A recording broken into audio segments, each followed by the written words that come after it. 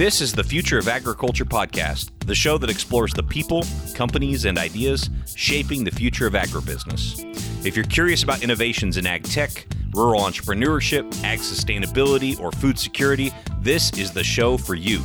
Let's get started.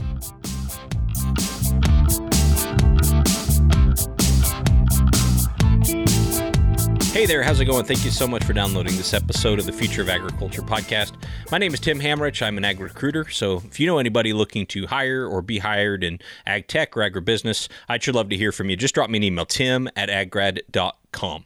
This show is part of the Farm and Rural Ag Network, so if ag podcasts like this one are your thing, or vlogs or blogs, head over to farmruralag.com and make sure you check that out.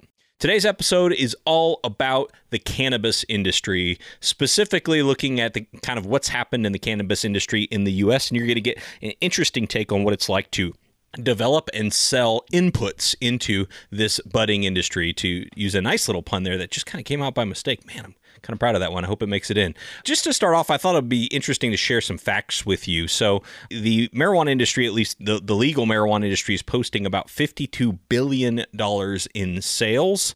It's legal now in 10 U.S. states for recreational use and 33 for medicinal use. It's just grown like crazy in recent years since some of these states started legalizing it.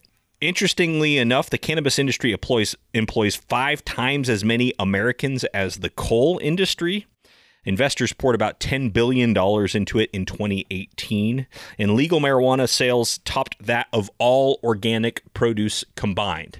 So we're not talking about a small little niche industry here. This is a very large business and one that is growing extremely quickly, especially as more states start to legalize it for recreational use. So I think there's a lot to talk about here when it comes to the future of agriculture, and I brought someone on who I think has a very unique perspective. His name is Colin Bell. He is the co-founder and chief growth officer of Growsentia, which is a company that specializes in microbial plant biostimulants, and they have launched a line specifically geared towards the cannabis industry called Mammoth Microbes. I'm going to give him a chance to introduce himself to you. It's very impressive. He's a PhD, was working at Colorado State, wanted to start this business for plant biostimulants, and kind of the timing was right for this marijuana industry. So very interesting stuff. He's going to start off by just sharing more about his background, and we'll launch right into it. Here's my interview about what's going on in this cannabis market and what it's like to sell inputs to it with Dr. Colin Bell of Growsentia and Mammoth Microbes.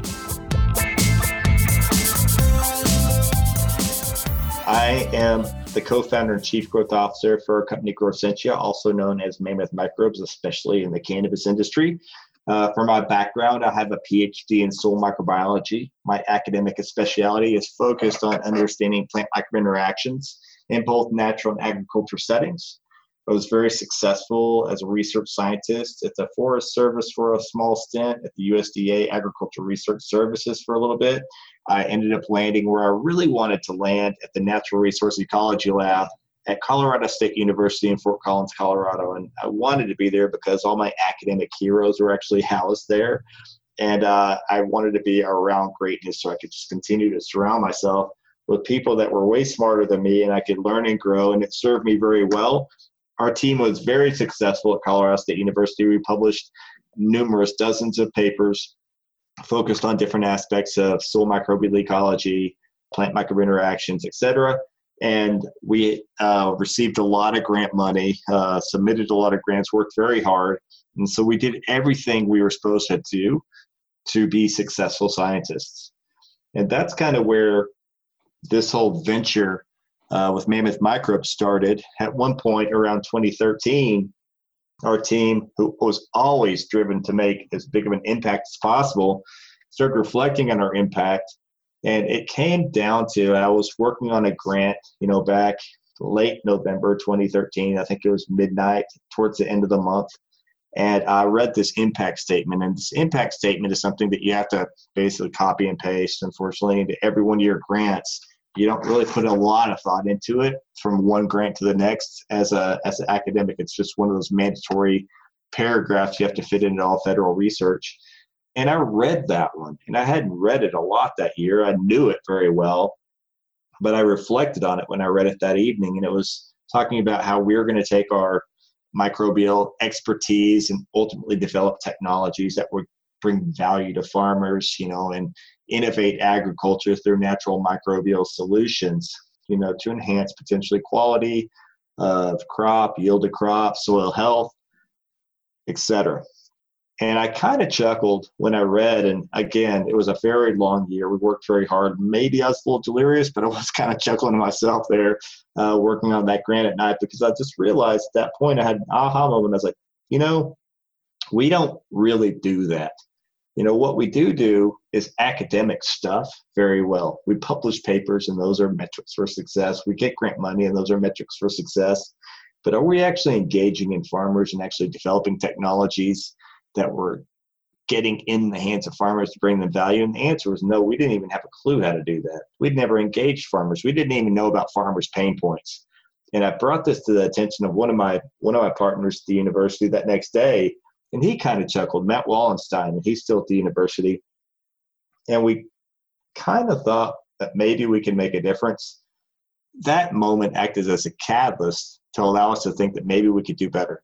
And so we immediately started working on grants that would allow us to apply our science. And so we ended up writing and getting a grant later that year, and it was in very fast order, quite frankly, that allowed us to flip our lab from a fundamental or basic science lab to an applied science lab and start looking at problems in agriculture and developing solutions that we could, by definition, get in the hands of farmers to bring them value.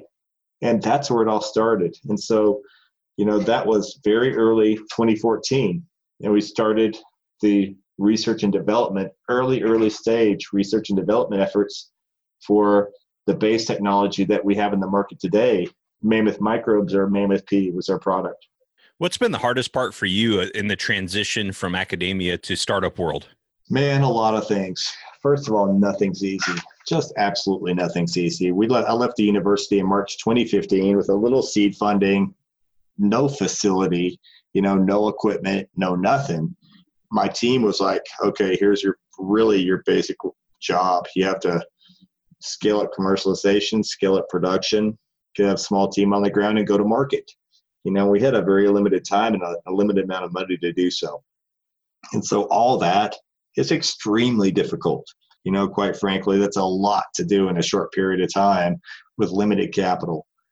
And just that learning curve of, I was a very successful research scientist, and I was with people that were driven and professional, and then engaging in building a team out as an early stage team where I was just finding Craigslist, young people on Craigslist, teaching them about bioproduction, teaching them about sales, teaching them about social media, all these things, which I wasn't an expert, by the way, either.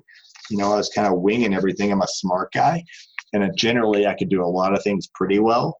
And so we were getting by, but scaling up a company, even for experts, is very difficult.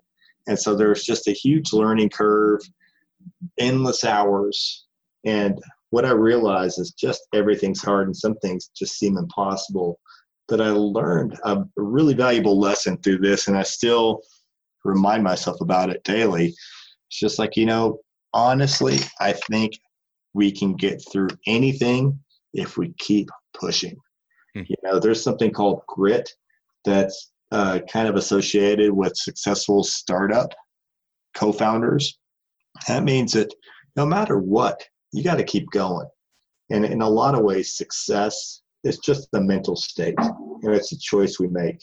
And if you can stay in that state of mind, you can push through. And that's not necessarily an easy lesson, because you're working incredibly long hours, and now you're dealing with all these people from all these different backgrounds, and you're young people and they're older people, and you're training them to do things, and you're trying to get out and sell your products. So you're trying to engage in a market, and just so many things. I think it's just overwhelming, the amount of activities you have to be very good at to be successful. Well, you pursued the field of study of plant microbe interactions long before it was cool, but now it is kind of cool. And so how does a startup company with a microbial solution differentiate oneself when it does seem to be a lot more of that on the market nowadays? Yeah, I think that's a great point. And I always tell, and I have a business partner that I engage with often. Obviously, we have a big team now, just so you know, we have over 60 people in our company right now. And I've left the university just a little over 4 years ago, and we're selling our product all over the world. So we've grown incredibly, incredibly fast, I would say, in a short period of time. And I keep on saying this is like, I'm going to make microbiology cool before this is all said and done. And it is pretty cool. I've always thought it was cool, so it's nothing new to me. In the cannabis industry that we engage in, we were relatively new. We were definitely some of the first PhD scientists that I know engaged in this industry, and we owned it. It was about bringing science and credibility to the input space in this industry. And so we distinguished ourselves very easily. We came across, again, entering the market in August 2015, we had our first sale in Colorado, but we did a lot of discovery where I was in the stores, there's garden shops or hydroponic stores, which are retail outlets like garden shops that you might find mom and pop garden shops all over the world. But there's these hydro shops or grow shops that actually cater to cannabis growers. There's about 1,500 of them in the United States. And you can go and look at product placement. You can go and look at competitive products on the market. And most of them were geared towards, they didn't look super professional. There's a lot of tie-dye and psychedelic colors. Mm-hmm. And we wanted to come in very clean, very professional, because that's just kind of who we were. And so we immediately identified some ways to distinguish ourselves, not only visually, having a nice, clean, branded look, but also with data. We had published data. We had patented technology that we used as a selling tool or a confidence tool to promote engagement and to promote adoption in the market. And we still do that today. And I think we lead our segment. As a matter of fact, I know we lead our segment based on a recent market analysis. Our brand Mammoth occupies about 18% of the space in our category in the cannabis industry. And that's happened in a short period of time, and that's a pretty big chunk. And so we've done something right for sure.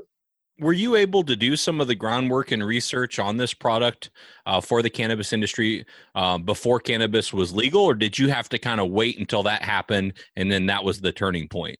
That's a good question too. And so we were in Colorado. It was legal. And that's one of the catalysts actually that got us going. We didn't intend to launch our technology necessarily into the cannabis space, but we were engaging with a lot of people in discovery exercises and interviews and talking to just a wide range of people across different verticals in the agriculture space.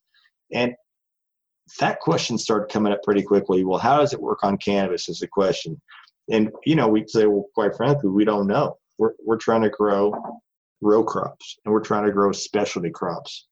And we're trying to feed the world naturally and sustainably.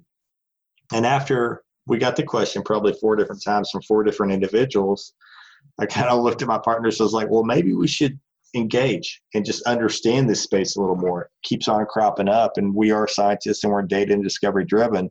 So I spent 2 weeks. Now, from that point on, and this is early on again, understanding the space and engaging with growers, which is pretty easy to do back then, especially in Colorado. And we started actually engaging growers with product too, and seeing if we could get some data from them, if they'd be willing to try our solutions on their crops. And we were able to get data. I also wanted to validate the technology hands-on myself. And so I worked with a consultant here in Colorado who showed me how to set up a grow and gave me all the instructions and guided me so I wouldn't mess it up. And I was able to conduct very robust experimental designs on cannabis repeatedly so I could see the results for myself.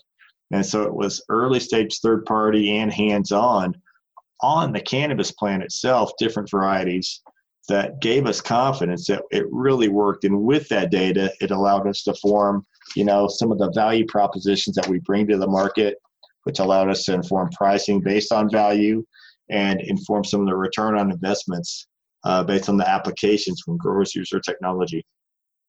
All right. This might be the most uncool sounding question I've ever asked on this podcast, but I'm going to ask it anyway. What is the data point on cannabis production? Is it ounces of buds harvested per year, or what are we looking for here? It's ultimately quality and yield, and I'll define that for you. It's weight as far as yield, just like any other crop, and it's typically measured in grams or pounds. And that could be a wide variety of answers depending on how big you're growing the plant and the growing techniques. And there's a lot of different growing techniques, but it's a weight. It's a function of weight. And if you think about weight, like early days when the gram was $20 a gram, think about that. I think there's 428 grams a pound. And so pounds could potentially be worth a lot of money, and the prices have dropped significantly. And that would be like at an end user dispensary price anyway. And so if you think about having all that money to work with, if you could increase yield by 16%, which is what it turns out the data on average kept on coming back for us, we can increase cannabis yield on average 16%. That return on investment based on those prices was, around 40-1 based on some projections of what we might enter the market with as far as the pricing. And so that's really valuable to these cultivators. The second aspect of this is quality. And quality is measured by regulation a couple different ways, but it comes down to these flavor profiles through terpenes and volatiles, smell, and cannabinoids, which is the medicinal properties of the plant. There's many different cannabinoids. The most common ones that are measured are THC and CBD, and sometimes there's others that are getting added in. And then there's a group of terpenes that are typically measured now, which indicate different flavor and smell profiles. And those combined metrics represent quality.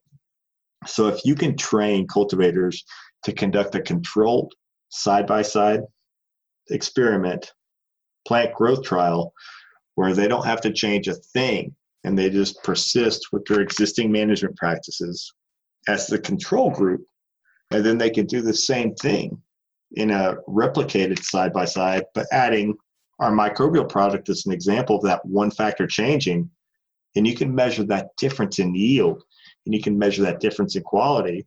We can quantify the value of those deltas or differences and, relay that back to the grower of the increased value that input is bringing them.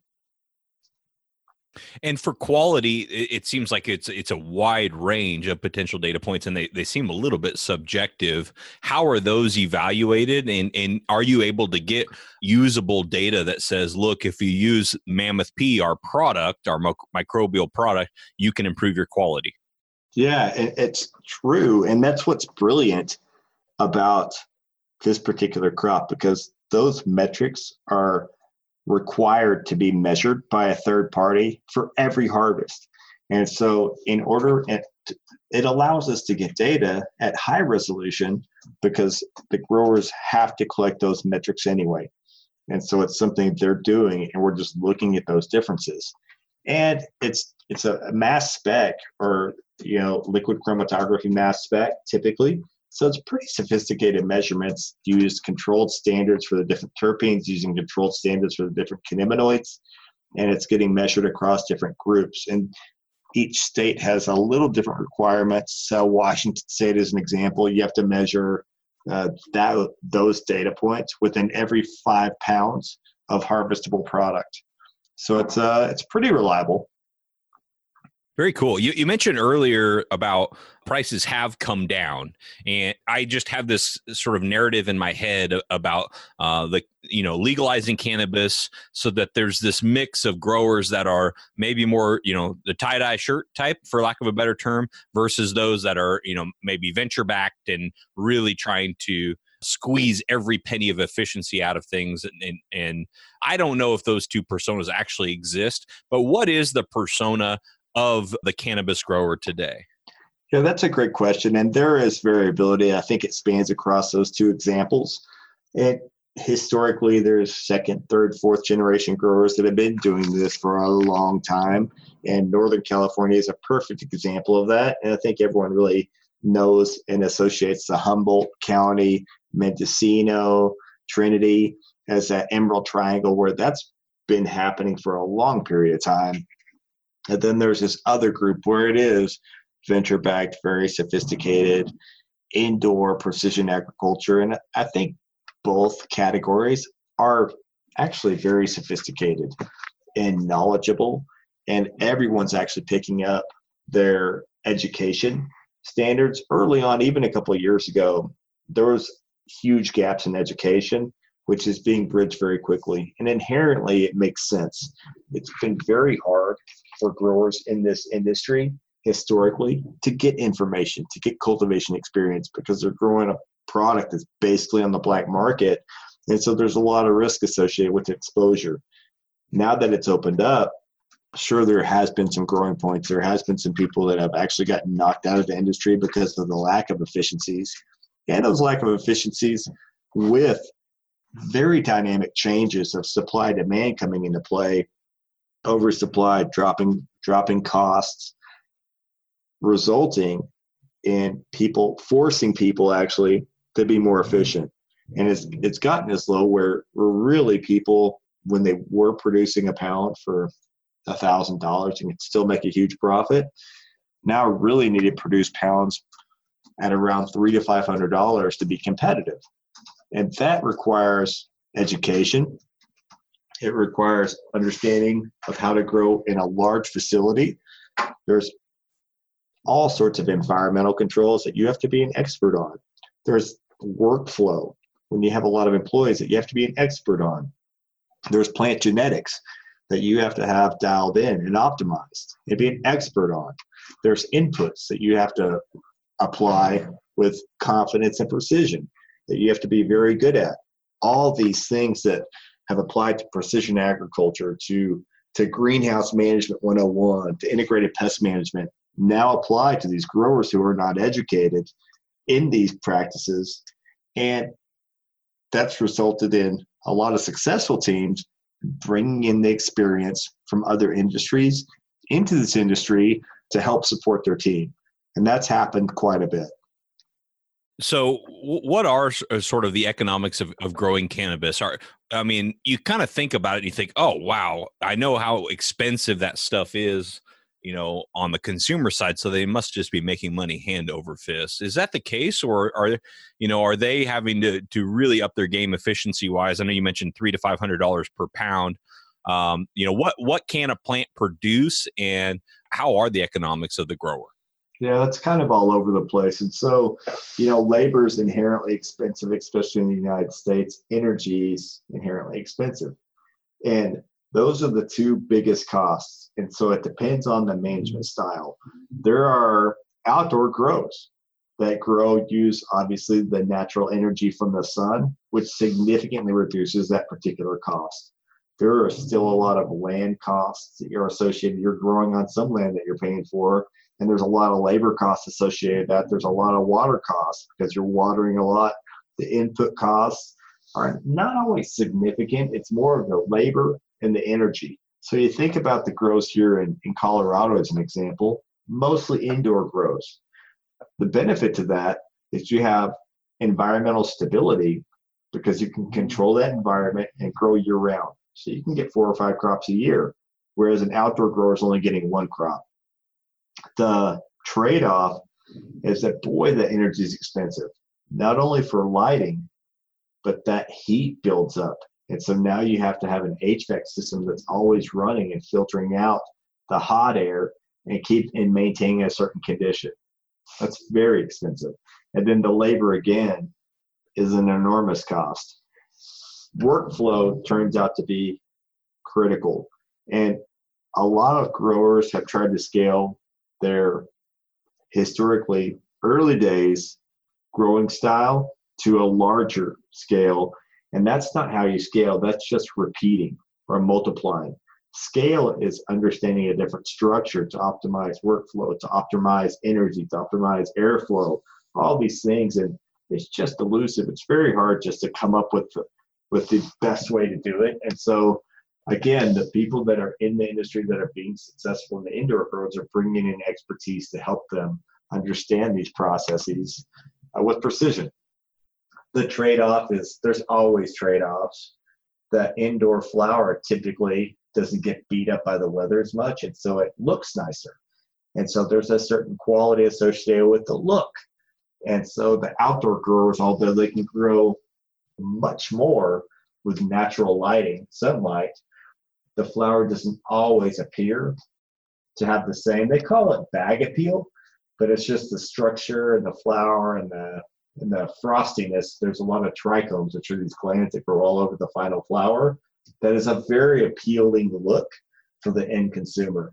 And the outdoor growers don't get that as much as the indoor growers. And so there's trade-offs with any management practice that you choose. Let's talk microbes for a second in management practices. Do the same microbes you could apply to an outdoor grow also apply to a hydroponic grow? I mean, I would think, some being in soil and some being in water or solution, that would make a big difference, or does it? Yeah, I think it does for a lot of microbes, and you have to be mindful of the microbes you're using, and you have to ask the manufacturers of those microbes if they've been tested in those different environments. What we know about microbes is the environment selects. And a great example is our technology, Mammoth P. That was our hypothesis going in, that we could create an environmental and functional trait selection platform. We could allow natural variability and directed selection to weed out microbes that didn't persist in certain environments while mimicking an environment that we hypothesized the microbes would experience in agriculture management. By doing so, you want to just weed out the microbes that aren't going to be efficacious, and efficacy is the word, and it's the biggest challenge, meaning do microbes work in different environments, in different soil types, and different management practices? That's probably the biggest single challenge that the biostimulant industry, which is the quickest growing segment, I think, across all crops using microbes in biology and agriculture, one of them for sure. That's the biggest challenge it faces. And so it's an experiment. We hypothesized that we could probably select very robust, efficacious microbial consortia that would work well across a lot of different environments, but you still have to test it. And so it has to be data-driven. And so to really answer that question, you have to engage with the manufacturers of those different technologies and kind of demand the data. Make sure that they validated the technology so you don't have to.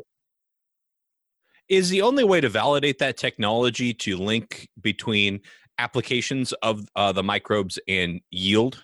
It seems like there's a big disconnect there between application and yield. Maybe there should be something that can more directly speak to how well or how efficacious, I guess, the product is. Yeah, I think that's a really good question. And we ask that often. As an academic at the university, that's the last thing we measured.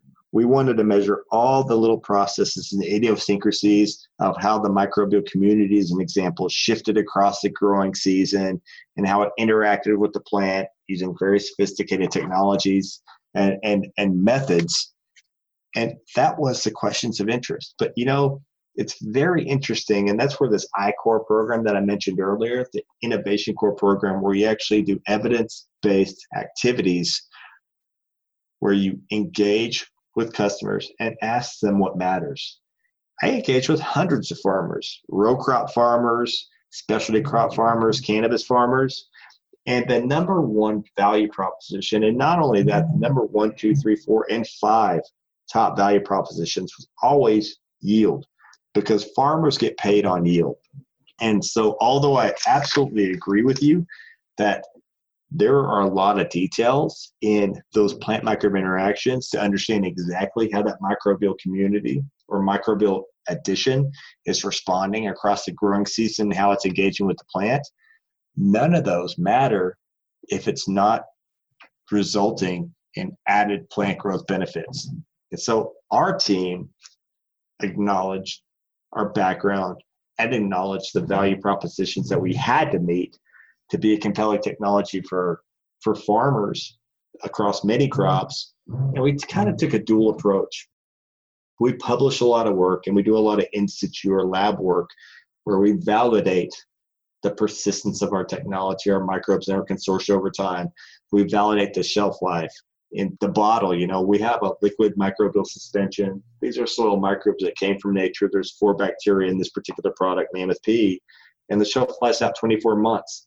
But it's a real-time experiment where it's taken 24 months to collect that data.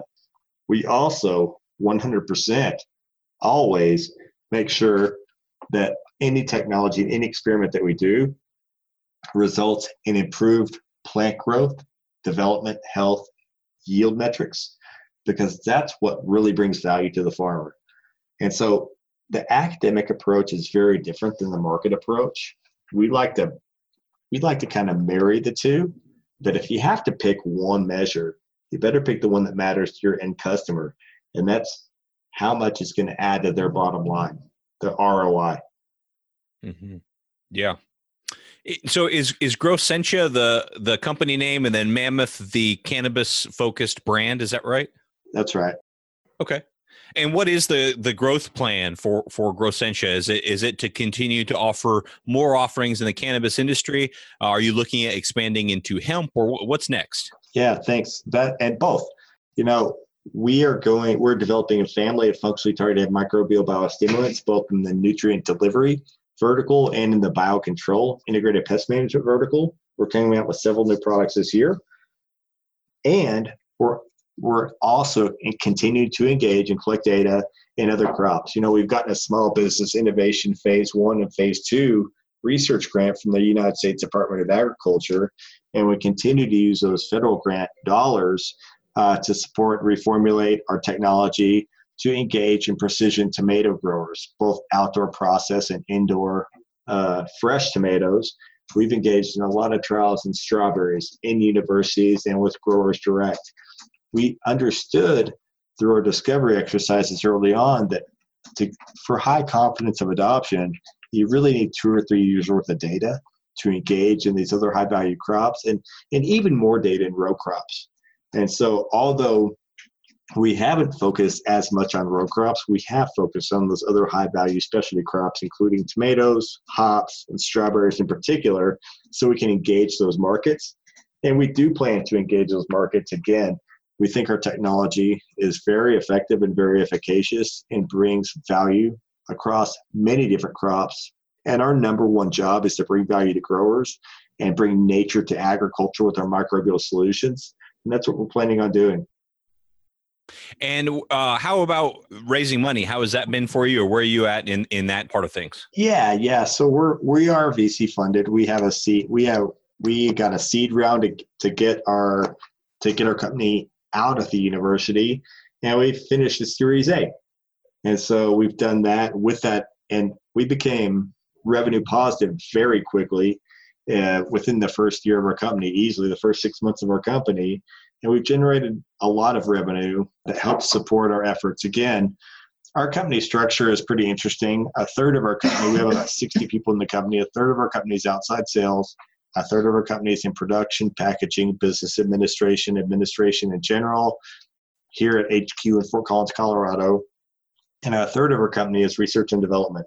So now we have a team of PhD directors that are leading our microbial discovery and production efforts, research and development efforts, and that's about 20 people strong also. So all our revenue gets reinvested into the company as we continue to reinvest in ourselves to come up with new innovative technologies to solve different pain points for farmers, both again in the nutrient use efficiency space and in the integrated pest management space. Excellent. Well, Dr. Colin Bell, thank you so much for being on the show. If somebody wants to follow up with you or the work you're doing, what's one good place we can send them? For sure, you can go to mammothmicrobes.com, our Instagram, Mammoth Microbes, my direct, LinkedIn, Colin W. Bell on Instagram as well, social media, the websites. We're very easy to find. If you type in Mammoth Microbes, or if you type in Colin Bell Soil, you're going to find us all over Google. Yeah, I've heard in the cannabis industry, you don't exist if you're not on Instagram. That's kind of true. Hey, thanks so much, Colin. Really appreciate this. It's a lot of fun. Cheers. Thanks very much. Thanks so much to Colin Bell for being on the show. Really appreciated his insights and just learning a little bit more about this industry that I know very, very little about. But as a result of that interview, know a little bit more. So perhaps more to come. If you know anybody in this cannabis space that would make for an excellent guest, hit me up. I'm on Twitter at Tim Hamrich, or you can always send me an email, tim@aggrad.com. Now, there is no 5-Minute Farmer on the program here today. So if you were holding out for some direct-to-consumer cannabis, not today, but maybe sometime in the future as laws might allow for such things.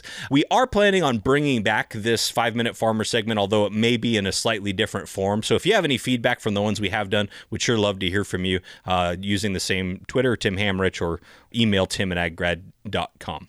But thank you so much for those of you stuck around to this point all the way through to the end. I really do appreciate the audience of this show. You are so entrepreneurial and intellectually curious, and you keep me motivated to keep digging deeper into what is going on in agriculture and what the future of agriculture might look like. We'll be back next week with another Ag Innovator. Hey, thanks again for listening to the Future of Agriculture podcast. If you like what you heard here today, I'd love to connect with you further. Go over to futureofag.com, that's futureofag.com, and let me know a good email address for you so we can keep in touch. Also, you'll be able to check out a ton of bonus content on the blog while you're there. Otherwise, make sure you're subscribed to the show so you can catch another fascinating Ag Innovator here next week.